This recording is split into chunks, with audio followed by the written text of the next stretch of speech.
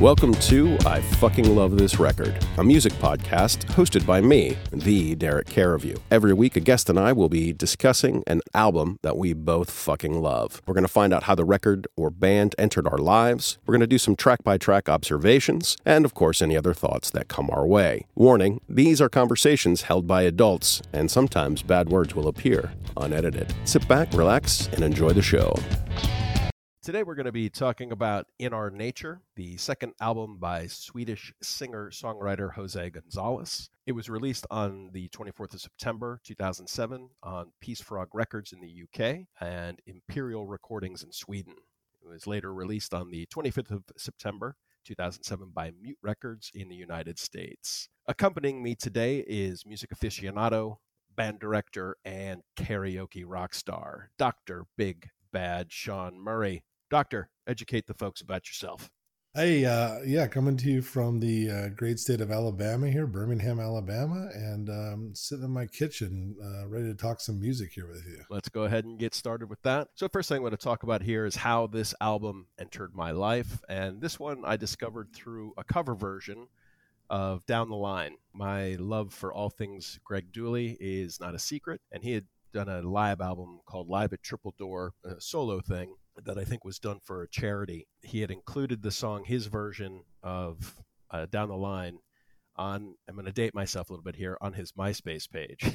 Nice. And I loved it. I just couldn't get enough of it, but there was no version that was available for download or that you could, let's say, put on some type of a media player.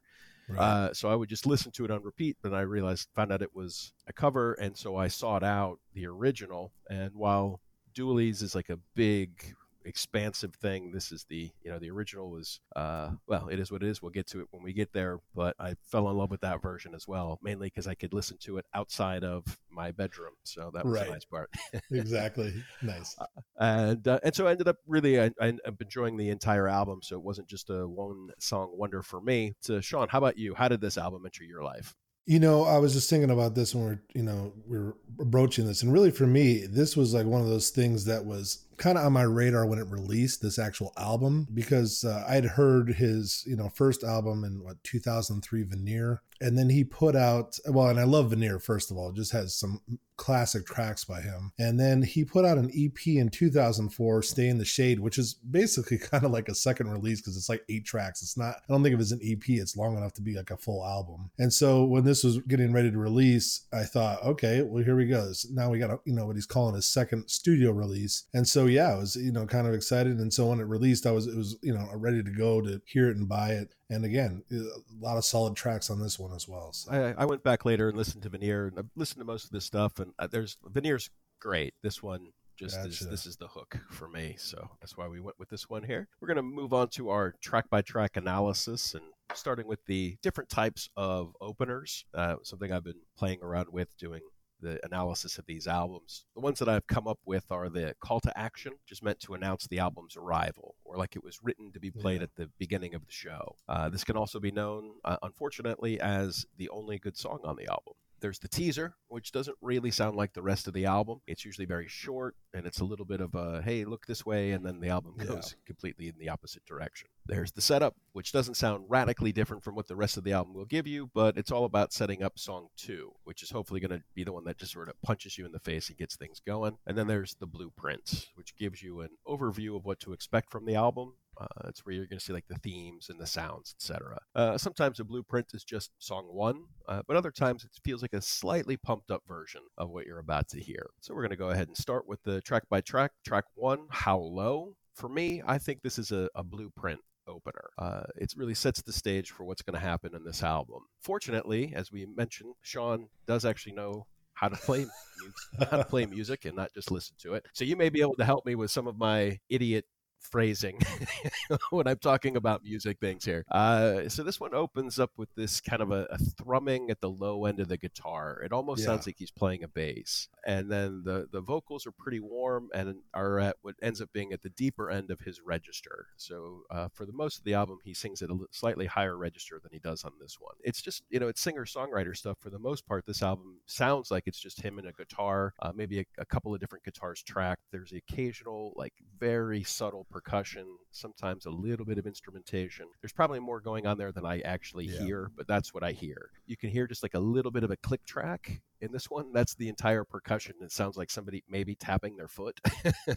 It might be just him like tapping the guitar. I mean, it's hard to know unless you like look at the track by track like listing in terms of credits or something like that in terms of instrumental. I was listening to all this through Spotify, and so I wasn't able to find a lot of information, and there's not even a lot of information on track by track information, let's say on Wikipedia or something. So I'm sure if you have the booklet in front of you, but so that's just what I hear is basically him playing a guitar almost like it's a bass, like the slightly deeper vocals, and this just tap in the background, and sets it up so it feels familiar but somehow different. It's he's not really reinventing the wheel. It's singer-songwriter stuff, but it's just somehow you feel like you're in a different world with this one. I really like this song. I love how this song opens. I love how it really sets the table for what you're going to hear on this record.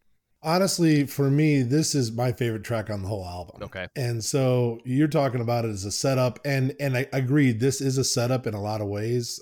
Like you said, he starts off, and a lot of his what his music is where he's just kind of got like he's using that kind of classical guitar, loop where he's got something on a loop, so he's like you said, he's picking out these like low Fs and E flats on the guitar, which is just pegging the bottom string there, and of course it sets up, I think, not like you said in terms of his register, he's singing low. The tune's called How Low. It's kind of, he's down on the low end of the guitar like that. So it sets up just a cool vibe to start. And again, if you're listening to it on a good pair of headphones or on a nice stereo, that thing comes through. I mean, it's real clear. Yeah. And like I said, for me, it's the favorite album. I think it works in two ways. First is that I think it's kind of like setting you up, like you said, to a certain degree, in that, hey, this album's going to be like some of the other stuff that we put out already, like Veneer and once you get off Stay in the Shade. And I think this is important just because like he had done a side project before this album with a group called Junup. You ever heard Junup? I have. They sound a lot like the Doors to me. Yeah. And again, it's still him, and there's still aspects of him on that. But again, it's a more fleshed out band. It's, it's a bigger sound altogether. So I think there was a lot of maybe questions when this came out, as if this album going to be like that? Was he going to move in a new direction away from the, primarily acoustic sound to, something that was a little bit bigger? So I think if nothing else, this sets up like, hey, it's okay. This is exactly the stuff that you've come to like. And again, he's such an accomplished, guitarist from a classical standpoint, in that he doesn't, he barely ever just strums chords. So it's a great opener. And again, I love it more than anything else on the album, which is, saying something. And I can see why it is not my favorite, but is definitely up there. It's very high, which then brings us to track 2, Down the Line. This is, and just going back to what we were just saying, Down the Line, it's an interesting song in that it's a rarity for him because it's one of the few that he actually strums more than he finger picks on. You know what I mean? You come to know this thing where it's kind of a repeated pattern that he's like picking out on the guitar, and that's kind of very part of what his sound is. And on this one, when you listen to it again, it's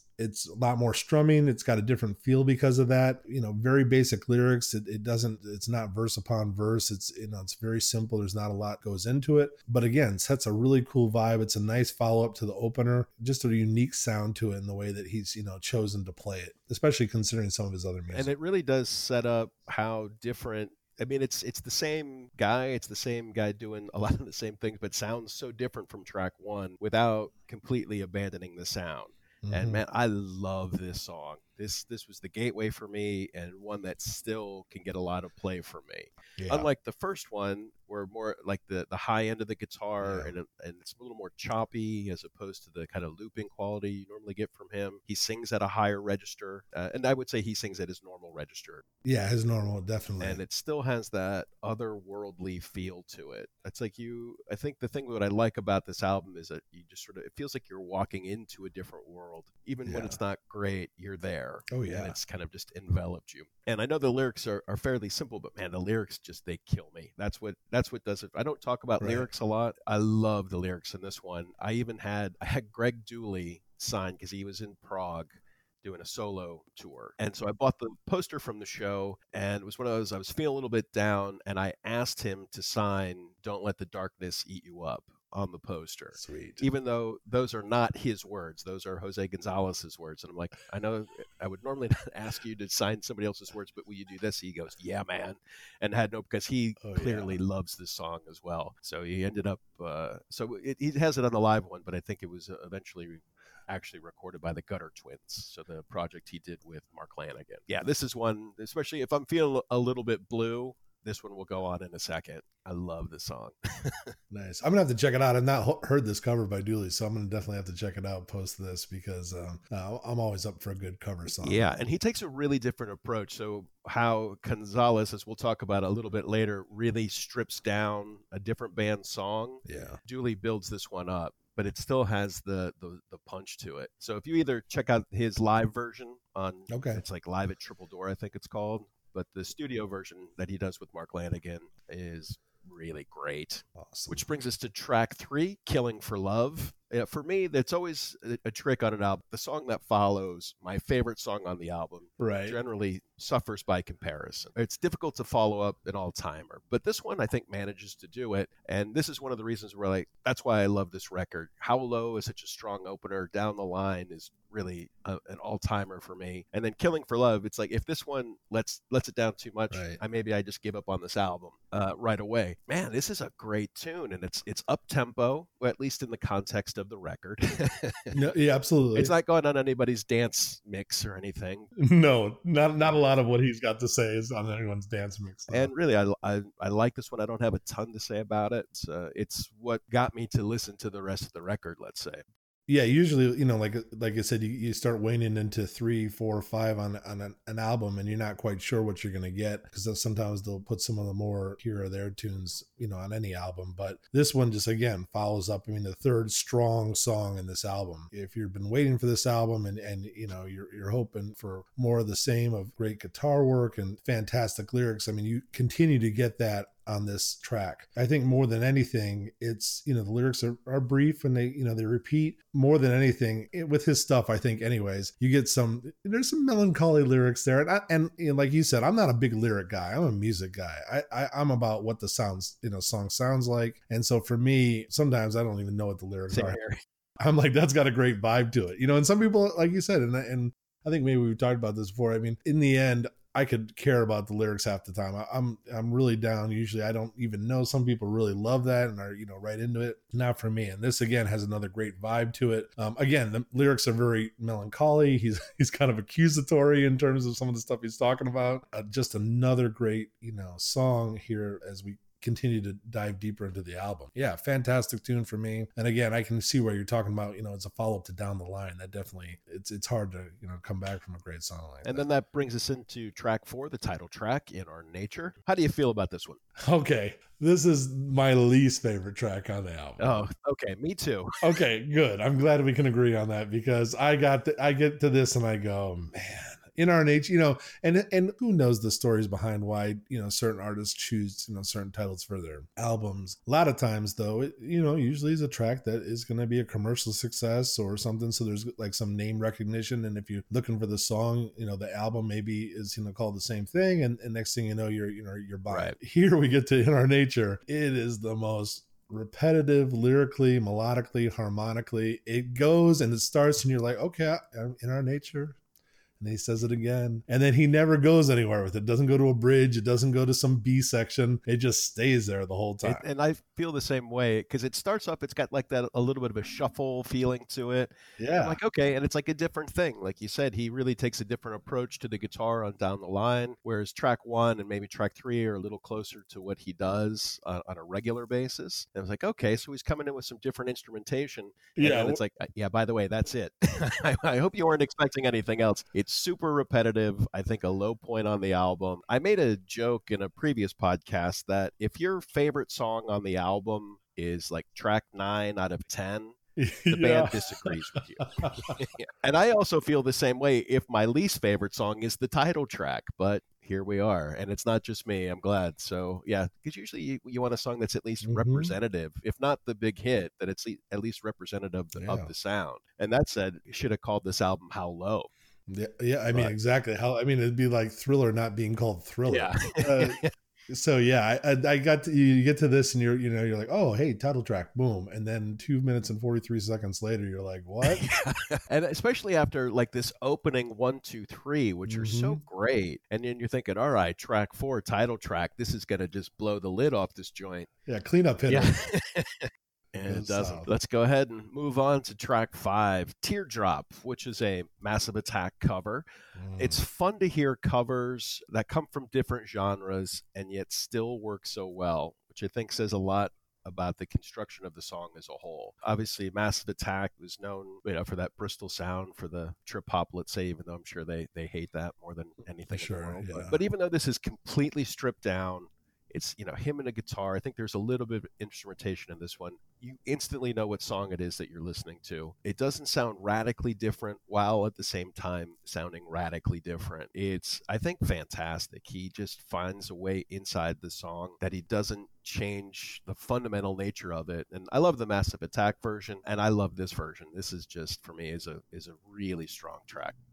To make your point, Massive Attack and that kind of electronic sound and, in that genre, I think it lends itself initially very well to like what he does as a guitarist, because it is so repetitive and it's kind of got slight variations and there's layers, etc. And that's kind of what he does in terms of his playing. Great cover of the Massive Attack hit. If you're at all a fan of the show House or anything like that, you can't, help but suddenly be, oh, hey, that's that song. Even if you don't know exactly what it is, it's got great chord progressions. That electronic type sound really lends itself. And if you go back, and this is why I say this, is that if you go back to Vernier, he had covered The Knife, comes off of that, another electronic artist, where it kind of very well, lends itself to the type of playing that he does. And so, yeah, here you are with another great cover, a success, especially coming off of In Our Nature. So great to come back with some strength here on the album. Definitely.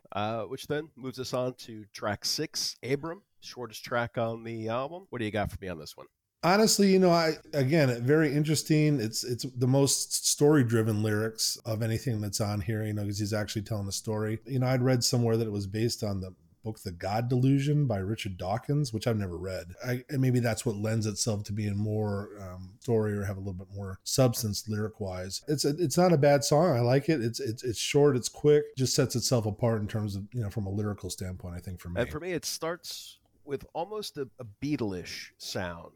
It's almost like Blackbird. You could almost hear just almost there, I don't think he's trying to ape it or anything. He's not going in that direction. And it certainly doesn't go in a Beatle direction once it gets started. But just that instant at the beginning. I'm kind of glad this one's short. It's not as interesting to me as a lot of the other songs on the album. Right. I'm really glad that it didn't follow In Our Nature, because if it would have been these two back to back, I don't know if I would have made it to Teardrop if they flip them there. Yeah, so it's like, okay, it's again not a bad song. That's not making any mixtapes for me. Yeah, I got you. Which then brings us to track 7, Time to Send Someone Away, and this one, like, just the faintest hint of percussion. Yeah, with some very subtle hand claps going on there. And this one, at least at the very beginning, has a little bit of a bounce to it, and it's almost poppy at the start. But then he ends up singing this in a very stark way. His vocals are not as low and warm as you get on How Low, or it's not at his normal register. He's doing something I can't quite put into words, but I just like his vocals are a lot more stark. And I think that takes away from a bit of the poppiness. I want to say that somebody remixed this one, and so it's got like the hand claps are much more up in the mix and throughout, and I think they put some electronics behind it and turned it into a real pop song almost. But I forgot to check out if I could find that before we did the podcast. So anyway, I really like this tune. This is another one of my favorites, and I think shows just a slightly different approach to what he does on a lot of the rest of the album. Yeah, and I think honestly, I think that this is one of the instances where it was inspired a little bit by the, that previous project with Junup, where you get a little bit more of this pop sound.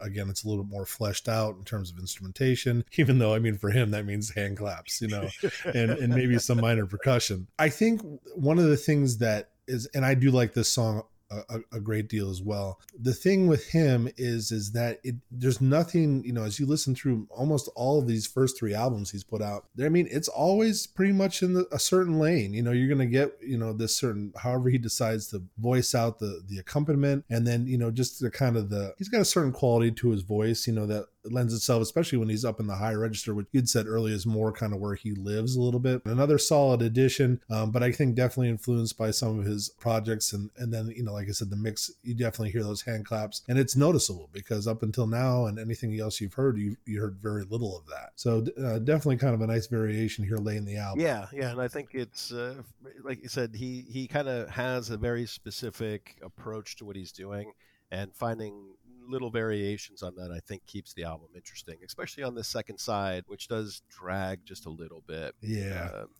it does get a bit much. So on to track 8, The Nest. What do you think here? This one's kind of, again, got a little bit of a, I don't know if you want to call it a story or an allegory or whatever you want, you know what I mean? But it's definitely got some poignant lyrics in terms of what it's talking about, about building walls and the walls becoming a prison instead of a refuge. And it's kind of got a different vibe to it. To your point, like you had said, this backside of the album takes a bit of a downslope in terms of something new to hear or something that's, definitely catches your ears so much, especially in these tracks, between 6, 7, 8, and even 9 on this album, where you kind of go, well, it's more of the same, but there's nothing that really sets it apart so much. And again, The Nest is one of those tunes for me. It's great to listen to, but ultimately nothing super special on it. Yeah, I think it's a decent tune, and it's one of the few that has obvious synthesizer on it. I'm sure there's synths a little bit throughout that aren't quite as noticeable, to sweeten it up just a little bit. Like you said, some of the things he does with loops, but I think this is the first one you can hear the synthesizer as an instrument. But I feel the same way, because when I set up the document to keep notes, and the first 2 times I listened to the album, I realized I made 0 notes for The Nest. It's like, I need to find something to say about this thing. So it was tough, because it's ultimately a decent tune, and I found that by the 3rd or 4th kind of concentrated listen, they said you do start to pick out a little bit more things that this one does that you don't get on the rest of it. That brings us into track 9, Fold. And then again, other than just really the slightest hint of percussion, I don't have a lot to say about this one. It's just the second half, and for me it's just like, a little bit of 6 and then 8, 9, just not a ton to hold on to. They're not bad songs by any stretch. There's nothing there that really separates them from the greatness of the first half. Yeah, and to my detriment, the same thing. I, like you said on the last one, this is one where I listened a couple times and I literally wrote nothing down for it. And I thought, well, it says something in and of itself, in that it's there and it's a song and you're listening to it and it's over and fantastic. It's also a bit of a long tune. Clock's in almost 3 minutes. For it to be that long and still kind of walking away where you don't necessarily feel anything particularly one way or another about it. Any album's going to have those. Some more than others, and this is just one for me that just kind of was there and something to listen to, but ultimately nothing special or unique. Feels like a placeholder. It gets you through that point, because at no point do I think, I need to skip this song. It's not like it's a bad song, but there's nothing about it that makes me sit up and take notice. And I think most albums have 1 or 2 of those. It's a spot taker. I wouldn't say that it's fluff. And I'll tell you this, and I'll just say this really quick about it. If you had this, let's say you had your phone or your computer on random, and this came up, and you hadn't been listening to Jose Gonzalez all day or something, and this tune came on, I think I'd feel differently about it if it's in the midst of whatever else is coming through on your playlist or a randomized playlist. For this to something, oh, hey, this is Jose, and you listen to it, and I think that it maybe has a little bit more weight. But when when you've just listened to the album straight through, and hey, there's so many great songs earlier, this kind of doesn't have the same effect. Sure. Which then brings us to track 10, which was the last track. I think initially we were going to get one more track, which is technically a bonus track, but I think you included notes for that one, so we'll do the same. So track 10, Cycling Trivialities. What are your thoughts here? I think this is a great closeout for the album. It's a song that feels more like the stuff that's earlier in the album, obviously. It's the longest song. I mean, it's definitely, a long song in that respect. Feels really developed and really fully formed, especially compared to the last 3 tracks that are on the album. So you get to it and you go, okay, beginning, middle, and an end to it. Some good work in that respect. So definitely, I think a nice closeout to the traditional album when it released, obviously on CD and LP. And I really like how this one builds, because it starts off pretty stark, like a lot of his stuff does, but he really goes somewhere with this one. He brings you on a little bit of a journey, and when you say it's like more than twice as long than the next longest song. Yeah, it's over 8 minutes long. Yeah, so it's just out of nowhere. But I didn't quite realize that until I was really looking. I was like, oh, wait a minute, this is 8 minutes long. And Right. so it sneaks up on you. It doesn't feel like an 8 minute long song. He really gets a lot done with the guitar in this one. So Yeah. this is one where he just builds and builds and builds. And again, without really being able to see what exactly is happening on the track, if there's other people playing or if there's other things going on. But it just really feels like he gets a lot of sound out of that guitar. And I think it comes from more that, like you say, the classical approach as opposed to a typical rock and roll approach.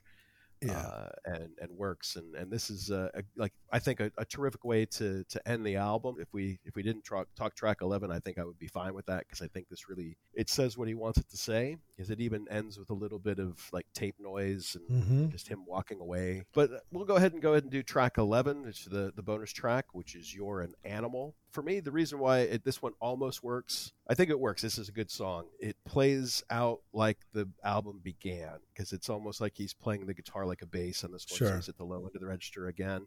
Yeah. Not a whole lot going on here lyrically, but with a few exceptions, there's not a whole lot going on lyrically on this album. So that doesn't really detract. Yeah. Doesn't detract too much for me. What did you think of this one? Well, like I said, Cycling Trivialities makes total sense. And I just go back for a second. For me, I'm a sucker for end of album songs. I feel like more bands get that right. I'm definitely a fan of the down or the extended length. I mean, I love last tracks on albums. And that being said, I think that's a great one. And You're an Animal, it's so funny because it is very much a digital release only. So you weren't getting it if you bought the CD or anything. The thing that I do find funny and kind of researching this out a little bit is it actually has a video, which is so very odd for a bonus track that doesn't, that people go, oh, it's here or there, or a B-side, and maybe that's what it was as a B-side to one of the singles when this released. And that's how it became a bonus track. I do have a problem with it being after Cycling Trivialities, even though it's marked as a bonus track. If you're just listening to it straight through on a digital release, you're kind of like, oh, well, and then you go online and you realize they did a video for it, which I thought was just so bizarre. That is kind of weird. And you could almost understand if, let's say, the B-side was Teardrop. Yeah. It's like, okay, he did a cool cover. It was originally a B-side. People really glommed onto it. And then you go ahead and throw that on the album. That I get.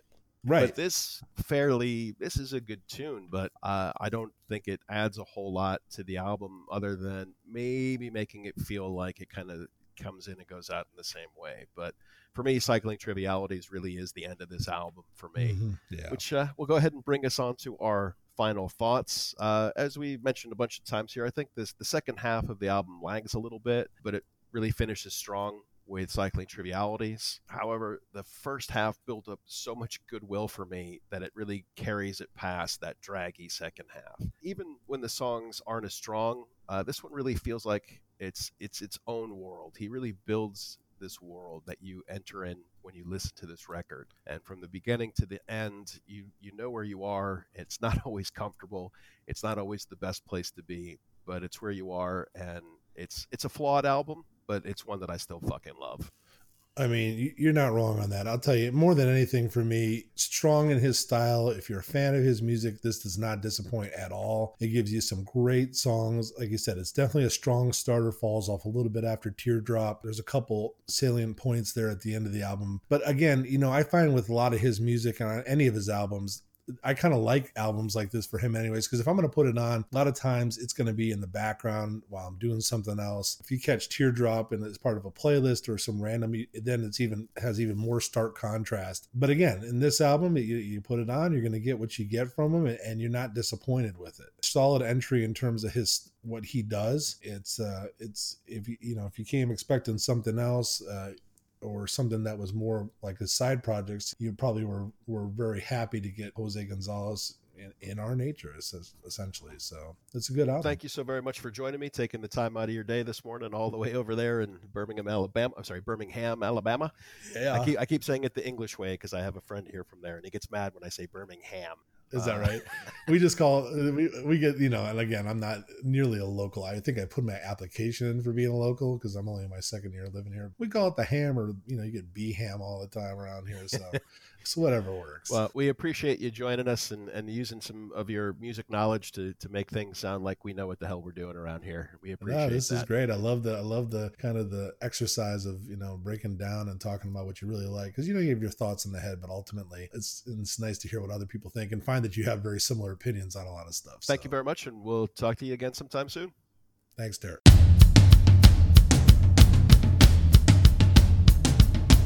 Thank you for listening to I Fucking Love This Record, now available on iTunes, Spotify, and Stitcher. Please subscribe, share, and comment. For this and other podcasts, please check out www.lovethisrecord.com, where you can also sign up for our monthly newsletter. If you would like to co-host an episode, write to me at lovethisrecord@gmail.com. Instagram and Twitter, we are Love This Record 1. Facebook and Pinterest, we are Love This Record. Music at the top and bottom by The Ashes of Grissom. Special thanks to original patron Mark Evers for getting this podcast back on track. Thank you, and we'll see you next time.